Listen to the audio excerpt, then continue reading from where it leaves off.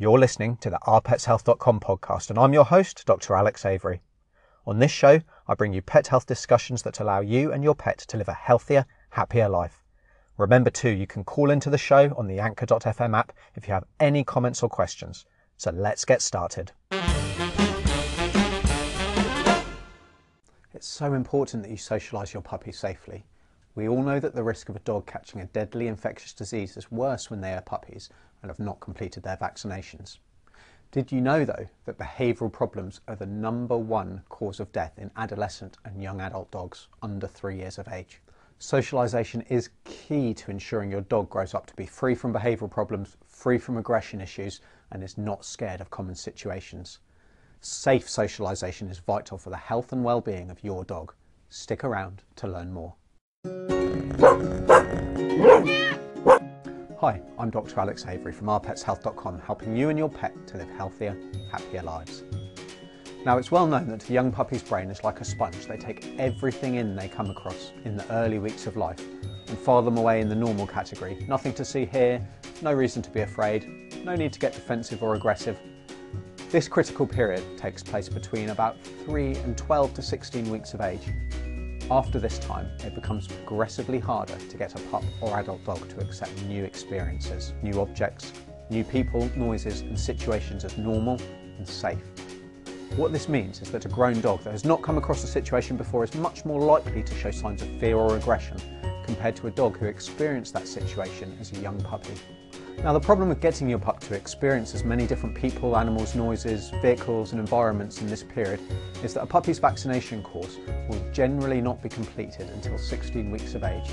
If we leave socialisation until they are fully protected from the likes of parvovirus, it will be too late. The critical socialisation period will be over. So, how can we manage this risk? Well, in areas where parvovirus, distemper, hepatitis or rabies and the like are common, the recommendations may differ slightly. So in every instance, you should be discussing socialisation with your vet even before your new puppy comes home. They will have local knowledge on the opportunities available to your pup. I believe, however, that the following 10 recommendations will help ensure your dog grows into a well-rounded individual, while at the same time minimising their risk of disease. At number 1, let's start with the rule to mix only with healthy dogs that are known to have been fully vaccinated or healthy puppies that are going through their vaccination program. This will allow them to still meet and play with lots of different breeds and sizes of dogs. It's important that this playtime is supervised though, so that your pup avoids getting an injury from playing with an enthusiastic larger dog. Okay, so number 2 is to make sure that your pup meets all your friends and family. These are people who will meet your dog regularly throughout their life. An early introduction will help prevent your dog from being scared or aggressive towards them in the future. Young children especially can be very scary to an older dog who has never had to come across them before. Also think about walking sticks, wheelchairs and any other props that people may need for daily life. These are all things that can scare dogs. Okay, so at number 3 is to enrol in puppy classes where all attendees will have been required to have had their first vaccination and be healthy. Well-run, structured puppy classes are an excellent opportunity to socialise with other people and even more puppies. They are also often run by your local vet clinic, which really helps them accept going to the vets as a fun experience rather than one to be feared. It's often easy for us vets to know which dogs attended puppy classes even when they reach old age. They always remember where the treats are kept. These classes are also a great opportunity to discuss routine healthcare and basic training with the vet team, and even go through a basic clinical exam. If you handle your dog over their entire body, then they are more likely to accept this being done by a vet when they are feeling unwell. There is little more frustrating as a vet than being unable to properly provide care to a sick dog because they are just too aggressive. If they love their vet, life is easy. Okay, so next up is to explore enclosed gardens and properties that have no history of parvovirus. Now, this allows your pup to experience different environments and come across different objects. Now, because parvovirus can live in the soil for a year or more, knowing the history of the property is very important. You will also need to consider local risks as advised to you by your vet. Okay, so number 5 is to get used to travelling in different vehicles. It can be very tedious having to battle with your dog because they are scared of going in the car. Start off with very short trips or even just sitting in the car with the engine running. If you have different vehicles, then alternating between them can also help. Now, driving around also allows your pup to experience lots of different sights, sounds and smells, all adding to the socialisation experience. Experiencing all the different sounds your dog will come across in daily life is our number 6. Now, this may be loud traffic, fireworks, gunshots, thunder and crying babies.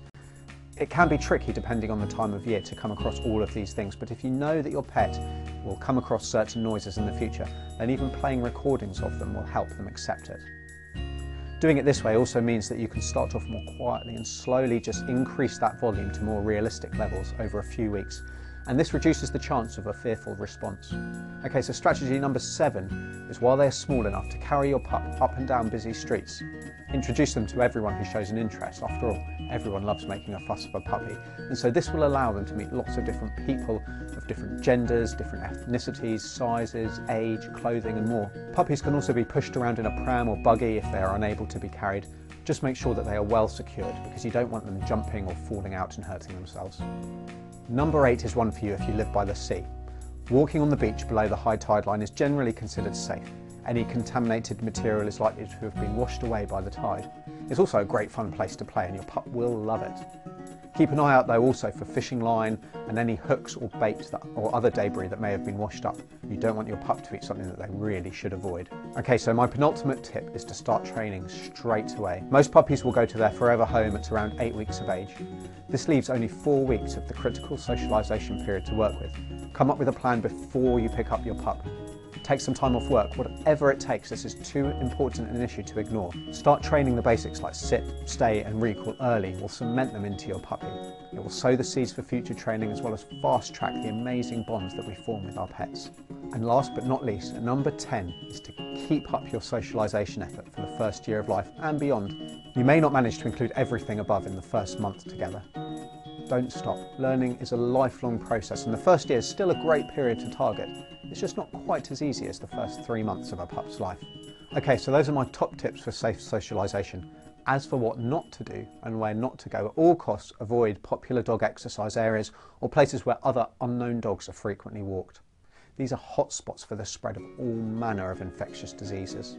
Finally, for those of you with shy pups, you should really let them take things at their own pace. Avoid overstimulation or forcing them into situations where they are clearly unsure, uncomfortable or afraid. Forcing them can actually make things worse and end up with them being scared of these situations in the future. Instead, schedule more frequent but shorter length exposure to these problem situations, and they'll soon get over any trepidation. Just be sure to work at their pace rather than yours. As a final thought, if you get a pup later on, or if you're worried that they are developing any behavioural issues, it's really important that you speak to a trained professional straight away. Now, this might be your vet, a qualified trainer, or a specific animal behaviourist. Ignoring the problem, it will only make it much harder to correct at a later date. Behavioural issues are not something that simply goes away if ignored. They will get worse.